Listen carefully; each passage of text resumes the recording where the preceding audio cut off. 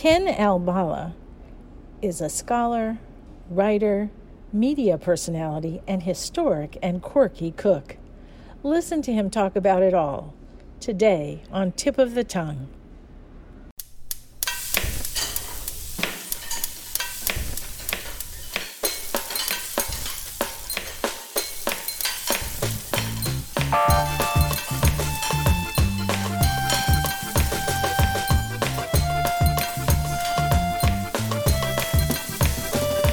Welcome to Tip of the Tongue, a podcast on the Nitty Grits Network, where we explore the intersection of food and drink and museums. This is Liz Williams. We're here today with Ken Albala. He is the professor of history and he is the cultural ambassador for Aspectopia at the University of the Pacific. He has written over 24 books and co-authored others. He's made many media appearances, and he's a good social media maven, posting wonderful, imaginative dishes that he creates. Welcome, Ken. Thank you for having me. So it's kind of fun to have you here today because there are lots of questions I want to ask you, and this is a perfect forum for me to ask those questions. First, I want to ask you how you got involved in food and food history. Well, I think I'm unusual in that I got to it through academia. Usually people who end up in food history professionally are in some other field and then wander into food, or really have their love is in food, but they were told you can't do a dissertation on that. I mean, think of Dara Goldstein, people like that. Right. I'm unusual, or even Jacques Pépin, went to Columbia and said, I want to do a degree in French food history. And they said, mais non, c'est impossible.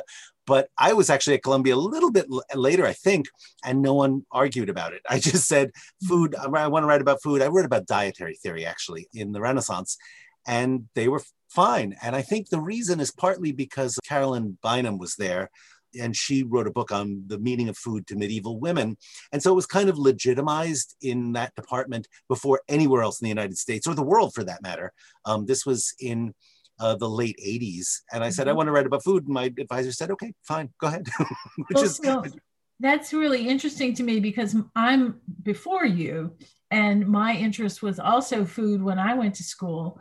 And the only thing you could study, literally the only thing you could study was home economics. Right. And I just said, no, I don't think that's what I want. And so I went on to go to law school because what else can you do? When you don't know what you want to do, go to law school. And even, obviously I got this job as a food historian, but I was really hired to teach Renaissance history and Western Civ and all the classic history courses. And very slowly I introduced a food history course and a course on alcohol and then all the people who hired me, they were hired about the time I was born. So they started retiring and I said, okay, I'm making this a general ed course, and it's an enormous course now. I get 60, 70 people in my history of food course, but it was sort of like the rest of the world kind of caught up to me, I guess. Yes, I can imagine that. Yes. Plus, I also think your course is probably very interesting, so that reputation gets around too. I hope so. Okay, so I want to know if there's that laundry list of books that you've written and all that sort of thing. You obviously are more prolific than you need to be as a professor in order to get tenure and all of that sort of thing. So you must actually love writing books. I do. It's completely addictive. If I don't have a project in the works or something to actively write every day, I usually write, when I'm in full gear, I write 1,000 or 2,000 words a day. Now I'm writing something leisurely, so it's maybe a couple of thousand words every week because I'm really, really testing recipes, which takes a lot more time than I thought. But yeah, it's addictive. It's like any habit. It has its good parts and it has its bad. You have to do it, and I have to sometimes stop and just say, okay, live your life. You don't need to write all the time. So what was your dissertation topic? Dissertation became my first book, which was Eating Right in the Renaissance. And it was based on what people thought was good to eat from about 1450 to 1650. And it was just by chance that I picked that topic. My advisor actually said, this is Gene Rice, who said, I was at Columbia. He said, go across the park to the New York Academy of Medicine. when I was looking for a topic. And I said, why? I have no interest in medicine. And he said, they have really comfortable chairs. I was like, okay. And he was absolutely correct. He said, there's no one there. They're nice people. It's a beautiful, comfortable building. And the rare book room, they'll be nice to you. And I walked in, opened up a filing cabinet that was a collection of books by this Margaret Barclay Wilson, who was this nurse in the early 20th century who bought all these books, gave them to the New York Academy, and they were all there. No one had ever read them. So I had about 100 books of that period, all in one place in half a dozen languages, but still, I just sat down and read them all. That was it. Oh my goodness. That was quite serendipitous. Yeah, Oh, and it was a great topic. And, I think maybe being the expert on Renaissance humoral physiology is a dubious distinction, but this is 30 years ago or so that I did that, and I still get questions about it, and people still want to know. So do you think it formed a really good foundation to go from the Renaissance to the modern time, where you could keep exploring and knew this historical reference? It did. It definitely taught me the way to do research, using primary sources and how to interpret them and put them in context. And even though I don't work with that kind of material anymore, I work more with cookbooks and hands-on cooking of historical recipes. I think the basic training was there from the very start, and has become a great habit. And of course, I try to give that to my students too now. Right. Well, so how would you say food has changed? And how can we make historical recipes and feel that we get at least an inkling of what they must have really been like? Because their recipes are not that precise. This is a really difficult perennial question, which I've been trying to answer my whole career, is that you can't be completely and utterly authentic, not only because the ingredients are different, our cooking heat sources are different, the materials we're using are different, the chicken is not the same animal, the carrot is not the same as it was in the Renaissance, of course. I think our palates are different also. We eat different food now, we taste things differently than they would have in the past. And our cultural preferences in food are totally different. Sprinkling sugar on a chicken, you tell everyone that, and they go, what? That can't be good. It is actually really good. But we have all these cultural hurdles to get over about what is good and what's going to be possible. Now, having said that, I think you can get pretty close. If you try to use similar equipment, try to use open flame, try to get an animal that's at least somewhat, chicken is a chicken. It's not going to be completely different. Pork is much leaner, but I think that you can get pretty close in a way that, like, if you're working with a score of music, you're not going to be exactly Mozart playing, conducting his same group. The instruments are different. Our understanding of music is different, but of course you can still perform it. And that doesn't mean messing with it. I think once you adapt a recipe and change the ingredients or change you're losing a lot. I think you're losing everything. You're really not understanding about the past. You're understanding about your own preferences. And that becomes, as a historical exercise, pointless, I think. But do you feel that you have to have a lot of historical understanding to interpret the recipe properly, since it's not the kind of precise recipe that we might have today? It really depends on the cookbook. There are some that are really just kind of memory aids. Like Teavant is notoriously difficult because he doesn't say, it's a list of ingredients. Cook this, do that until it's done, and doesn't tell you anything. He assumes you already know how to cook. Some cookbooks are not like that at all. Scappi, for example, in Italy, 1570, tells you everything as if you've never cooked before. Gives you precise, not measurements the way we use them necessarily, but really teaches you how to cook in a way that I don't know, you read Julia Child, you'll learn how to cook the dish, and then you don't need the recipe. I think that's what an ideal recipe is that it enables you to cook without it. If a recipe is so precise and so exacting and so measured that you need it, you're never going to be able to cook the recipe without it. It's like a GPS device, isn't it? I mean, it's like if you're driving and you always use your GPS device to tell you how to get to another point. If there's a roadblock or the GPS device goes out, you're lost. You have no idea where you are, how to get there. But if you look at a map once and you say, okay, I know where this is in relationship to me, I'll go that way, then you know how to do it. And a recipe is the same way. Recipe is, if I have a chicken, I'm just going to buy a chicken, then I'll figure out how to cook it. I don't need a recipe. If I cut it up or I'll fry it, I'll put it in the oven. If I use, a tablespoon of pepper, Does it matter?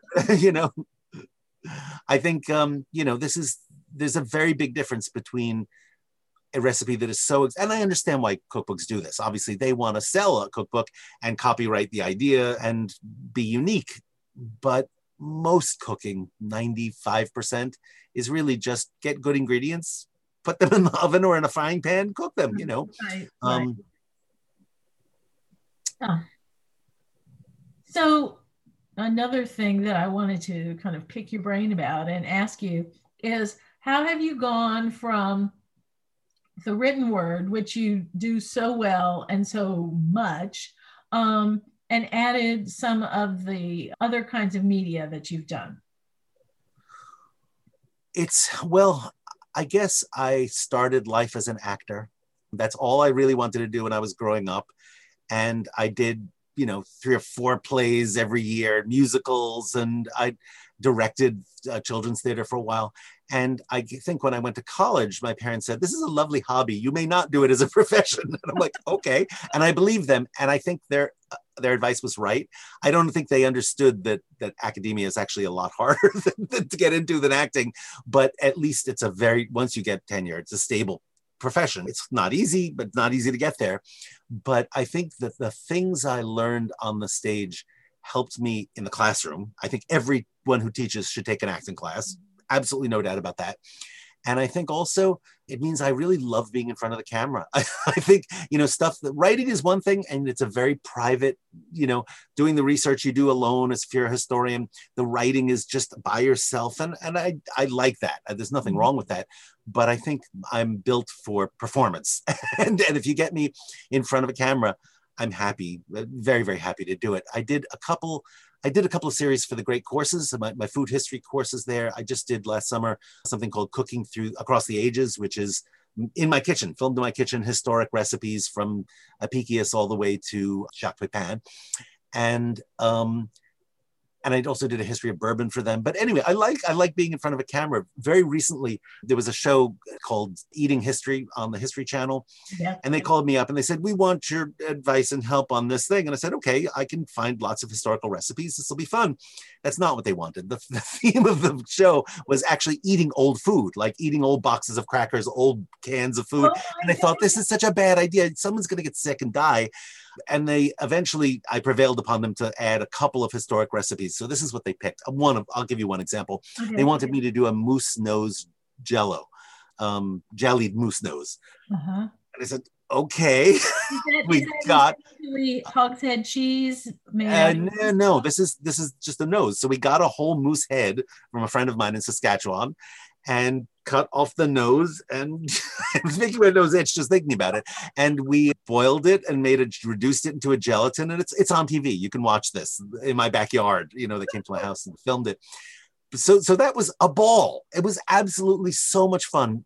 The year before that, just random things like this happened to me. I don't know why. Someone found out that I was making katsuobushi, which is a Japanese dried fish that you shave into flakes, and then you make dashi stock out of that. It's used in all Japanese cooking. Someone saw that I was doing this. I must have posted it on my blog or something. And they said, "Can we come and watch you do this katsuobushi? Can we film it at your house?" And I was like, "Oh, yeah, all right, why not?" It's a long process. You take a slab of tuna, and you smoke it, and then you dry it, and it takes a long time. And they were happy. Sorry, my video went off there. They were happy to come and do, and they did it. And it was like, okay, done. This will be fun. I don't know what you're going to do with it, but fine. And so about 2 weeks later, I'm sitting right where I am now in my office. Someone knocks on the door, comes in and says, "Guess what? The show that you were on, you won." And I'm like, "What do you mean I won? I didn't know this was a contest." And they said, "Yes, it was a contest. And we're bringing you to Japan to learn how to make katsuobushi the proper way with a master." And we're leaving in 2 weeks. And I was like, okay, I'll do that. And they brought me to Japan, and it's a whole entire hour-long film about me learning how to do katsuobushi the real way. And I still know this master. He doesn't speak any English. I don't speak Japanese. We're Facebook friends and write to each other. And I really did learn how to do it. it was just like an incredible experience you could not have made up in a million Oh, years. that's wonderful. What a fabulous experience. Oh, that's great.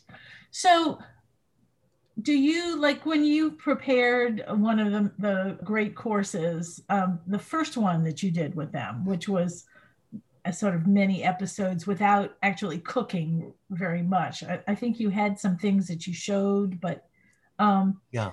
Well, the reason I really wanted to cook at it, but it turned out to be almost the same as the course I teach here, except half as long. So that's a half an hour show. My lectures are an hour and 20 minutes. So it's much more detailed. We talk about the texts and do other things in class, but they didn't have a kitchen in the studio. So I couldn't cook. And so it's just little things, crushing a wall, of right. acorns or doing something like that.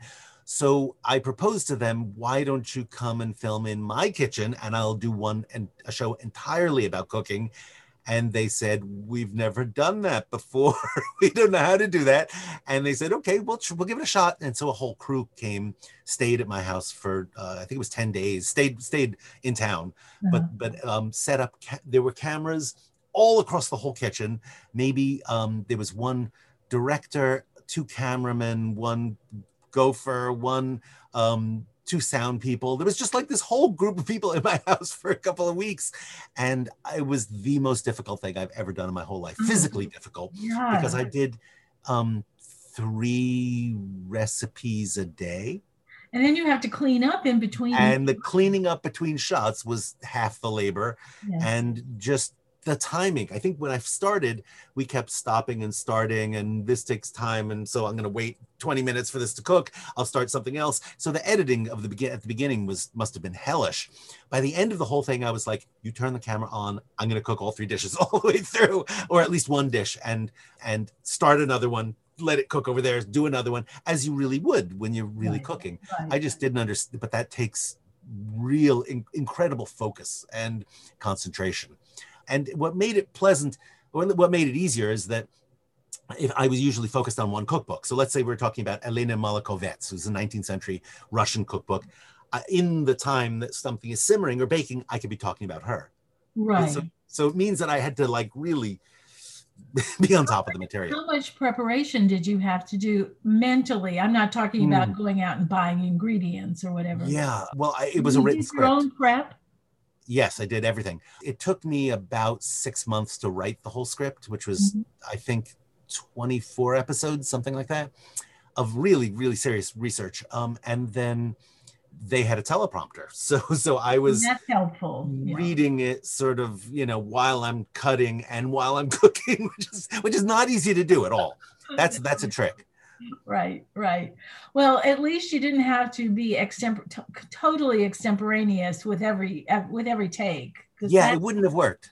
I wouldn't have said half the things I wanted to, and it wouldn't have been entertaining, I think, if I were humming and hawing, and this was a lot more fun. And I would say, if anyone wants to buy something really fun for if you're going to be in front of a camera, a teleprompter is a great thing. It's wonderful. You just have to have someone running it and timing it for the pace of your speaking. You Yeah. can't just turn it on and go, because then you will be paced in blah, blah, blah, blah. And of course, you don't speak that way. You have Right. cadences in your speech. You slow down and speed up, and you get excited, and then you slow down. It's So kind someone of has to be there following you.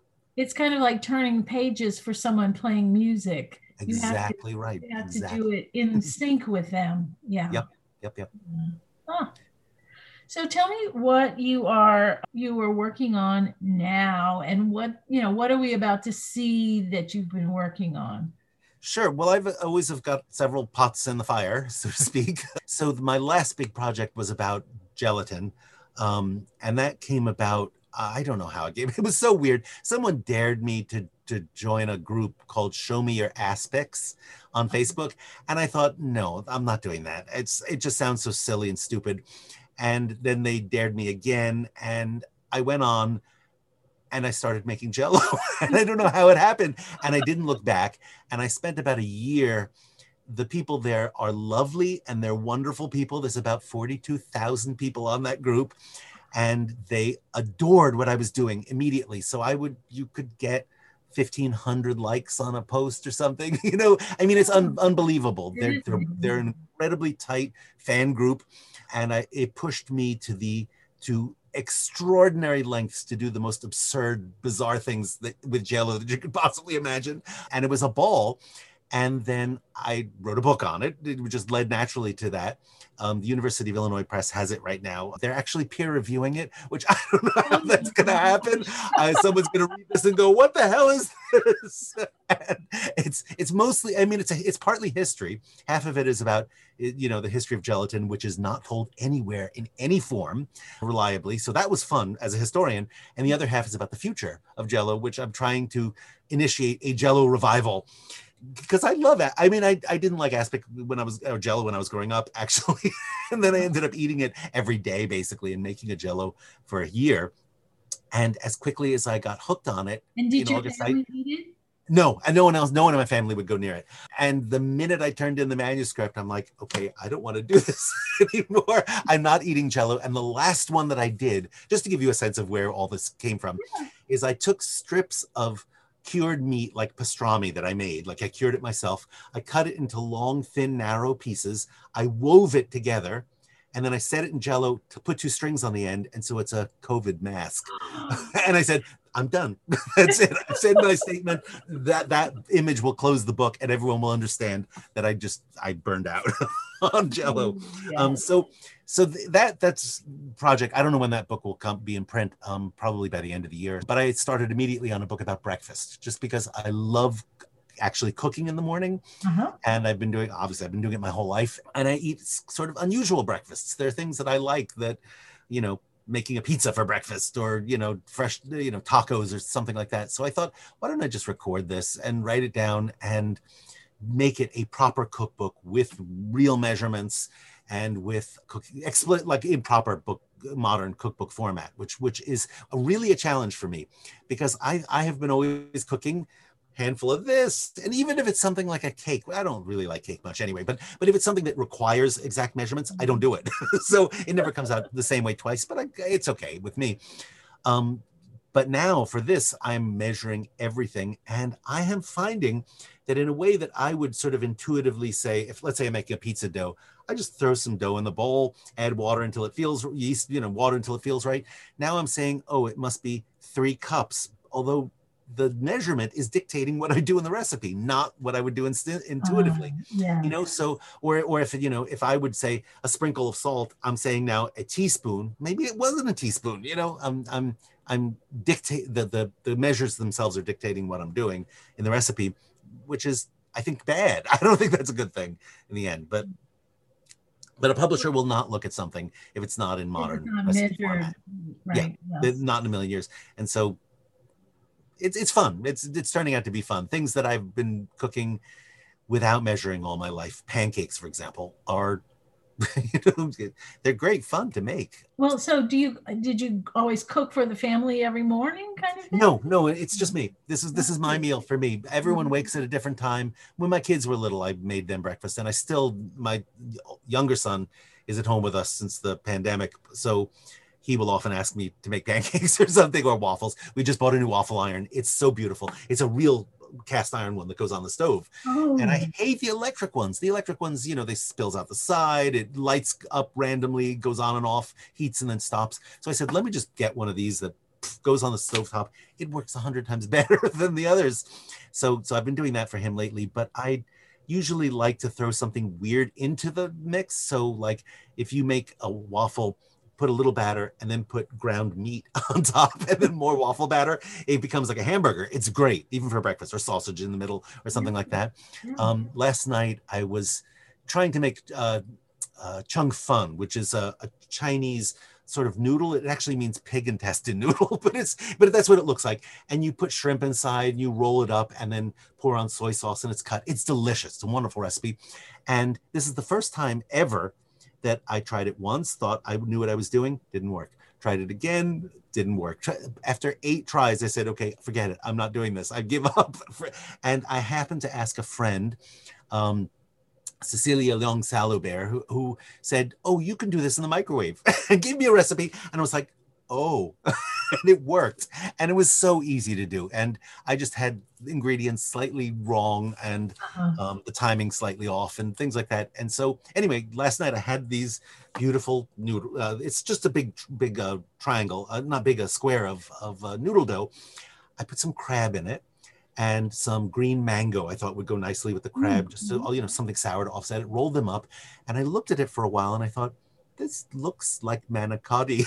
And I put tomato sauce on top and sprinkled some parsley. It's going in the book. It was so good. Like this crab and tomato go very nicely together, Right. And so it was kind of, and imagine that with noodles. And it was just like, okay, Yeah, we'll it keep her. sounds, So sounds most recipes I don't test that much. I don't have to. If I know what I'm doing, I'll do it once or twice until it's absolutely right. And I'm doing all the photography myself, which is also a lot of fun. So all the styling and photography. I'm using my phone, believe it or not. The phone takes better images, I think, than my good camera.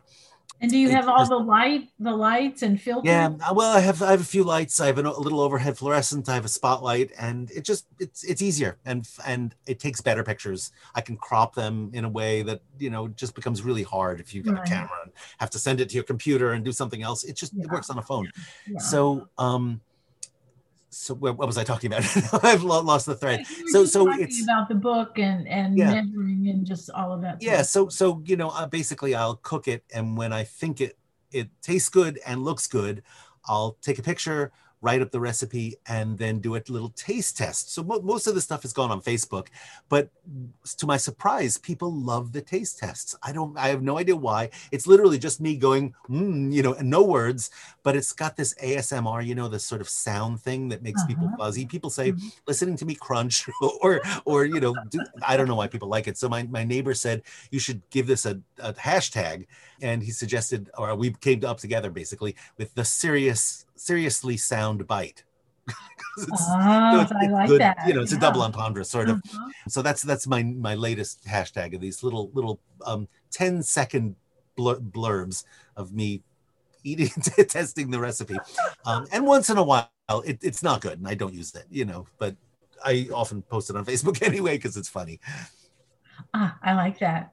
All right. So I know you told me that your sort of dream project is always the one you're working on right now. But is there one that's still cooking in your brain?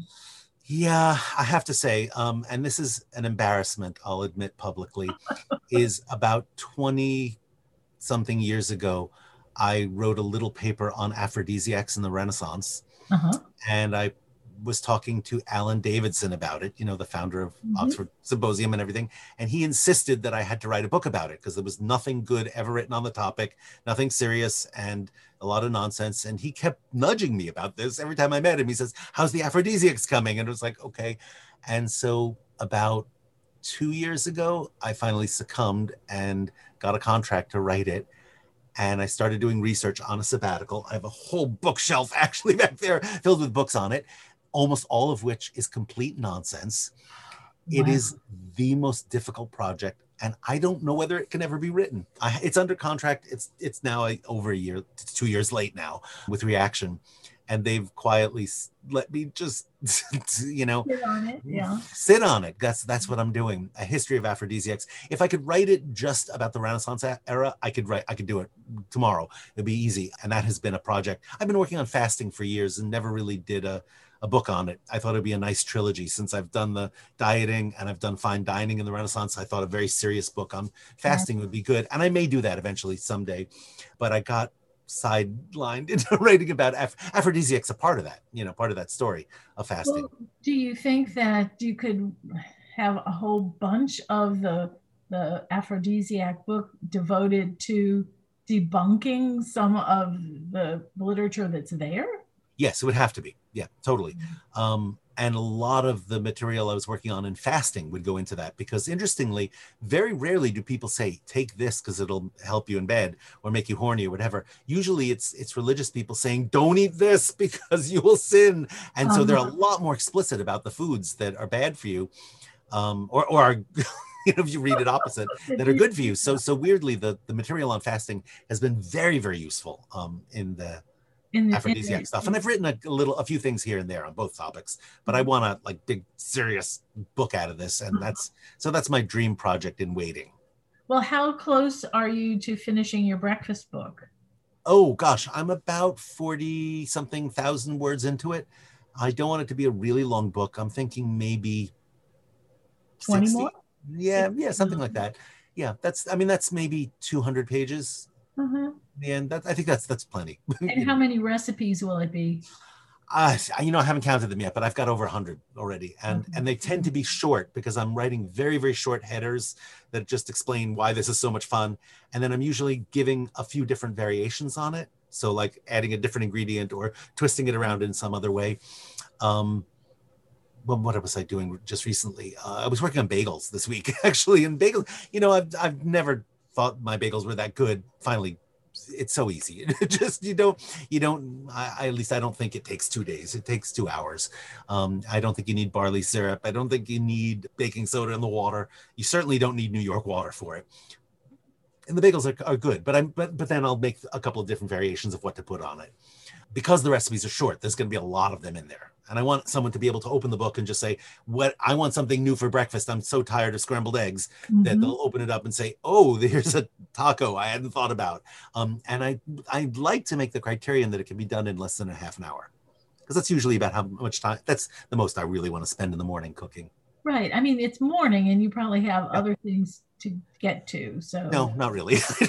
I have to get to school, and what's kind of weird is people say, where do you find the time to cook? How do you do this? And I found the key to at least my happiness is that if I spend about 4 hours a day cooking and eating, those things together, if I spend about 4 hours teaching, and that's about right. If I have a full schedule of 3 classes, 4 hours is about right. If I spend 4 hours a day walking, I'm an addictive walker. I set out this morning at 8 a.m. and we started at 10. So that was 2 hours in the morning just to get to work. And I usually do that every day. That's like a perfect balance of a day. Then you have 4, 8, 12 hours. And then the writing and teaching is sort of together. And if I spend another 4 hours writing, that's 16 hours. And then I sleep 8 hours. It's 24, right? So, obviously it never works out exactly like that. Sometimes I'll be writing more, sometimes I'll be walking less or whatever, but I think it's good to like just get in a routine. So someone was actually asking me this morning about walking, how I do that. And I said, you don't think about it. You put on a good podcast, you listen. I have been listening to this podcast while I'm walking, and that's why it never gets boring. This morning I was listening to the Spilled Milk podcast, which I love. It's so silly, but I got a shout out, so there I am doing hitch kicks down the street in Stockton. It was a very odd question about why they called pies coffins in the Middle Ages, which they did, like coffin, coffer, and Shakespeare makes a joke on this because the pie that's served at Gertrude's wedding in Hamlet was left over from the funeral. So this funeral bake meats, it's in a coffin, and Shakespeare makes a joke out of that because it's the same word. It doesn't make any sense to us now because we don't use a coffin for a pie form. So anyway, he said, I probably know the answer to this. And I was like, yes, I do. I've written about it. Listening to podcasts. So once in a while, I'll listen to a whole novel, which takes a week, while walking.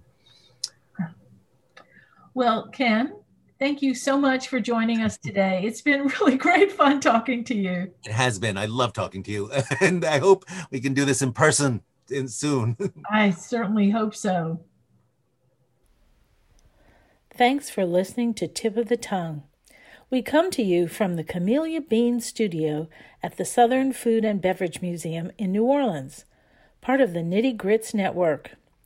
For more information on today's podcast, join the Tip of the Tongue podcast group on Facebook. Please come by when you're in New Orleans and don't forget to subscribe to our podcast wherever you listen to podcasts. If you like it, let us know in the comments. This is Liz Williams.